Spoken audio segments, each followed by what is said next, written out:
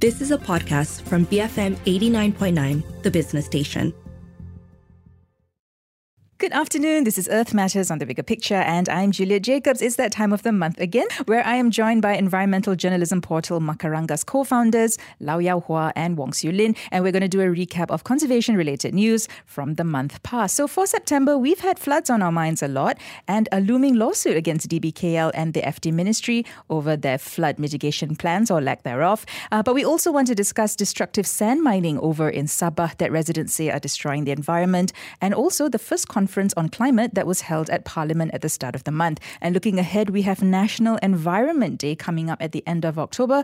What's in store? I'm going to find out from Yao Hua and Siu Lin, who join me now. Welcome both of you. How are you today? Fine, thank you. Good afternoon. Lovely to have you back on the show. So fast, the month goes by. We're entering the fourth quarter of the year. Where has time gone? Yeah. But also the end of the year is the mark of the monsoon season coming in, and we've already had quite a few reports of floods, haven't we? We had Penang facing their first major flooding since 2017. That was just last week, and Johor's Danga Bay was flooded yesterday. Baling, of course, devastating floods. Though, of course, some say that's an act of God. But here in KL, some residents have filed a legal suit against DBKL and the FT minister over what they say is an inadequate response to a letter of demand asking them to reveal their flood mitigation plans for the capital during the monsoon season. Can you walk us through what's happening? Yeah. So definitely many floods. For us who are not affected by the floods, right? These are just like news, that we read about. We don't exactly feel it. The statistics are huge numbers. For example, like Utusan Malaysia, they reported that the floods at the end of last year actually affected 8 states. It hit 8 states in Malaysia, caused 70,000 people to lose their houses, and it incurred damages of up to 6.1 billion ringgit. So to us, that's really numbers, and perhaps even to the people who are not directly affected by it, it could all be acts of God, right? That might be, but then it really depends on how we respond to it that matters. And so with all these floods hitting Earth left and right, and with more floods expected, right, in the coming months, that's also predicted by the meteorology department. Some residents, like some citizens, are really so, I guess, frustrated and angry that over the years, like lots of money have been reported like being pumped into flood mitigation measures, but without, I guess, not satisfactory results to some of them. Yeah. And so finally, there's a legal suit being filed against, in this case, the DBKL, the Kuala Lumpur City Hall, by a group of 8 Kuala Lumpur residents who some of them are, awesomely lawyers. Yes.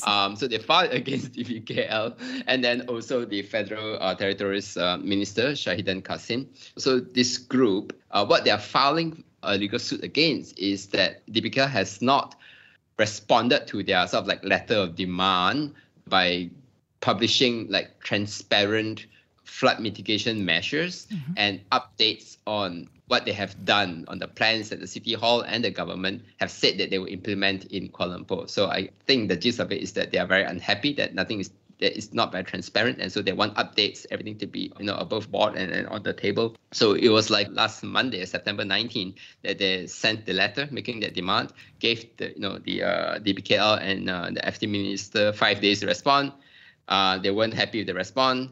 I think it was just a press statement that was given by, I don't remember whether it was DBKL or FT Ministry. So they were not happy with this group, and so then they filed the lawsuit according to a report on Malaysia Clinic. Now, the thing is, so they are unhappy that the press statement only refers to this Pelan Tindakan Banjir Kilat 2022, and which I think is already outdated because it didn't take into account, or it was like before the Auditor General's report, which subsequently identified many flaws or gaps in the flood mitigation measures. So that's that now. There's that lawsuit now.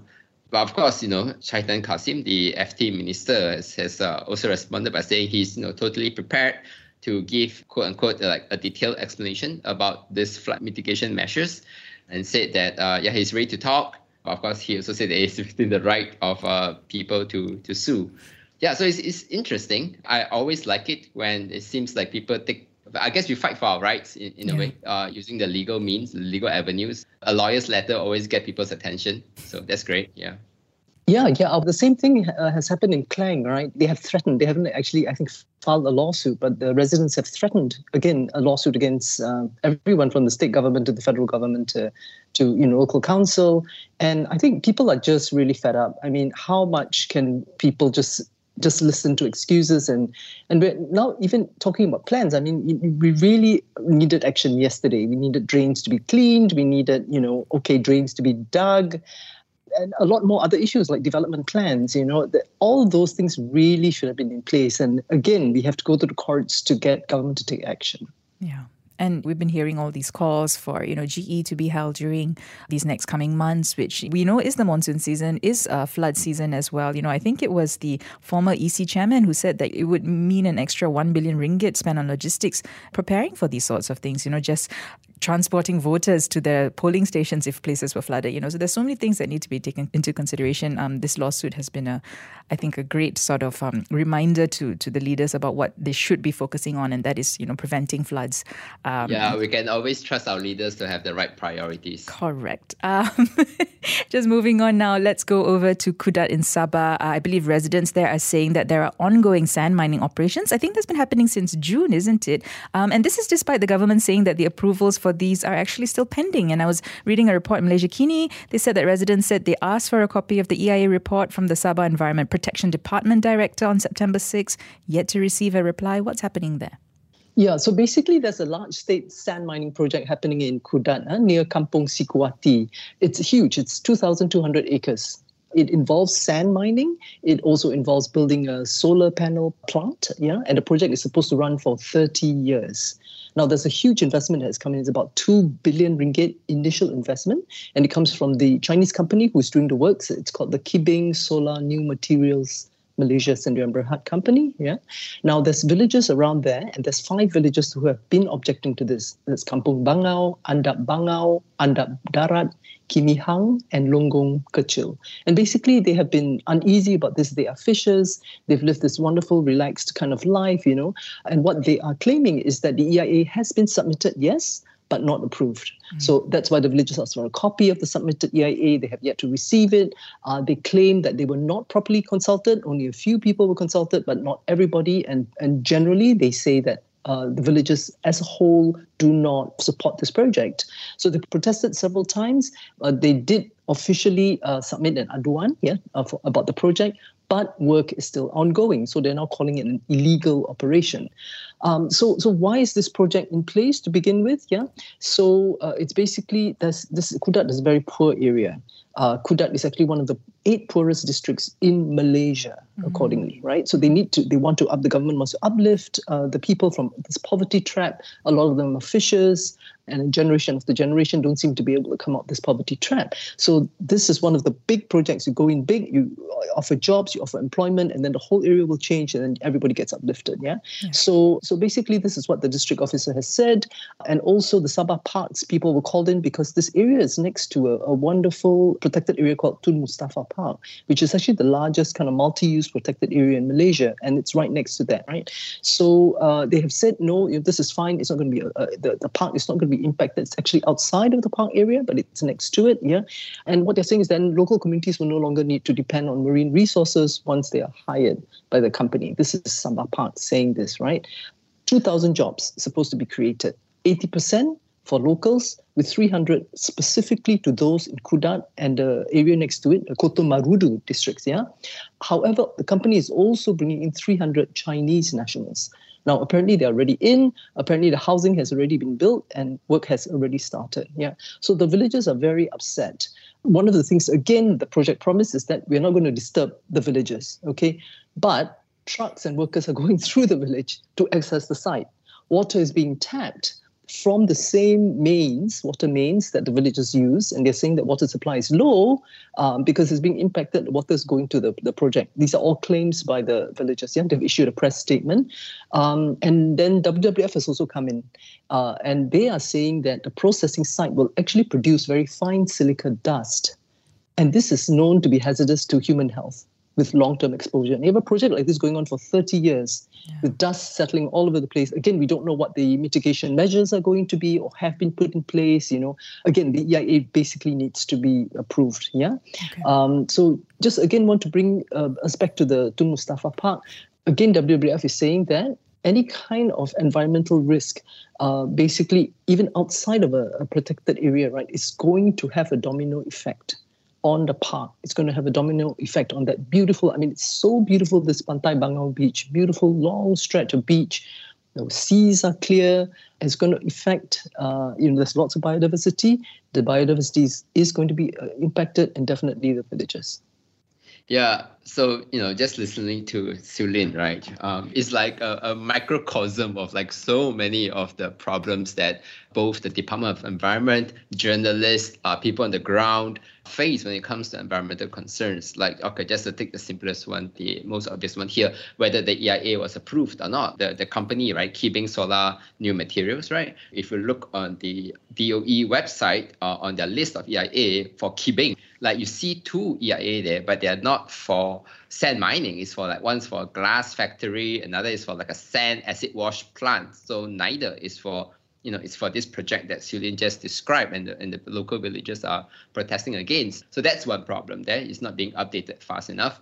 The second thing is proceeding or happening without the not following the proper procedures or the proper protocols, or as if they knew for sure that the EIA would be approved and everything would happen. We see this so often. It's so frustrating. Like, can you at least, just be patient a bit and follow the timeline, the proper timeline, so that, you don't give people, more reasons to sue you or something.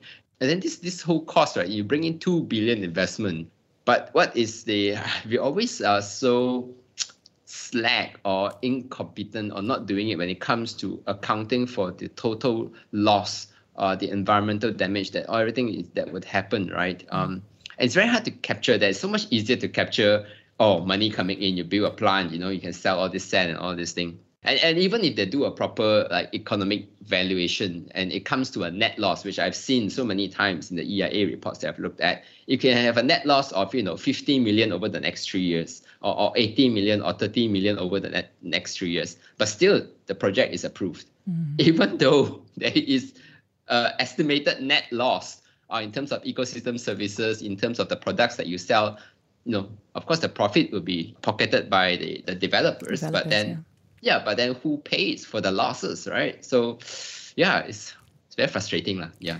Yeah, just before Malaysia Day, I spoke to Adrian Lasimbang, and he's an activist from Sabah. And, he just said all these mega development projects that come into Sabah promising, residents so much payout, so much development, so much, wealth income generated for them hasn't actually come to them. They are still without electricity, without water, still facing poverty. But, some people are, of course, becoming very rich from these projects, just not the Sabahans themselves or not the local villagers. And I think even for this EIA, local residents should have been consulted in the EIA process, right? All of them under the law, but clearly that didn't happen either. So lots of gaps. I believe what you talk about the economics is called trickle-down economics. Yes, that's the word. All right. Anyways, we'll keep an eye on that. I think that's a big one. And now just looking into what happened early in September, I think it was the Climate Change Symposium 2022, and that was held in Parliament, brought together a whole host of people. I think there were NGOs, CSOs, ministers, youth, Orang Asli activists, everyone, and they wanted to discuss the climate crisis, isn't it, and also the flood crisis. What were some highlights or outcomes from these talks? Yeah, so I think this is good news, at least not to spoil everyone's afternoon utterly. So on 5th September, there was quite a gathering. It's called the Climate Change Symposium, held at the Parliament. And, as you said, there were all those groups there, and then also MPs, from the government and the opposition. The Speaker of the Dewan Rakyat was there, and the Minister of Environment and Water was also there. So they discussed environmental justice, how we are affected and will be affected by climate change, how we are responding to it or not, food security, floods, governance, etc., all those things. So it's actually available, it was recorded, and you can still watch it on Facebook. Coming out of the event, I don't think it was entirely due to the event, but coming out of the event, the Kasam Minister, Tuan Ibrahim Tuan Man, he told reporters that a new bill on climate change, he expects it to be finalized at the end of this year and it will be tabled in Parliament next year. So that's something to look out for. Opposition leader Anwar Ibrahim was also there at this gathering. And at the end of it, according to social media tweets from Climate Action Malaysia, who was also there, Anwar Ibrahim repeated his call to form a special select committee on climate change and biodiversity. So you say actions. I don't think there's any concrete action coming out of it, at least not according to what I've read. But I think it's a good thing because you have people sitting at the same table talking, hopefully about the climate and biodiversity. And it puts on pressure, right, to keep on moving in the same direction. It puts attention on this. And of course, everyone's mind is on this, really. Yeah. Yeah, I think it's parliamentary select committees play a very important role because they do work across the aisle. So you do have, and the jobs that they do are actually critical. So what they do is they check and they report on areas ranging from the work of government departments to spending. I think that's a very big thing, like how agencies and how our government departments spending the money. What about policies, and it's a bipartisan effort to really tackle climate change and biodiversity. So it's long overdue. When the first special select committees were announced, I was looking out for something to do with environment, even just environment, not even climate. And none was actually announced. So I really hope that this goes through. It takes the parliamentary opposition leader to do it, but reaching out across the aisle, the Minister of Environment and Water was there, and he gave a speech and talked about the amounts of money that are going to be spent, pledging for the next 30 years or something like that. It's a huge amount of money. Again, going back to flooding, largely addressing flooding, because that is the largest impact, real-world impact being felt by people due to the climate crisis at the moment. Okay. All right. It was pretty huge. And lots of people there. So that was, a good step ahead. Again, should have happened yesterday, right? But never mind, whatever steps we can take. And just looking ahead to October, the rebranded Malaysia Environment Day, which is now National Environment Day, among other things, aims to foster awareness among the community, especially in the preservation and conservation of the environment. Can you share some things that might be planned that you know of?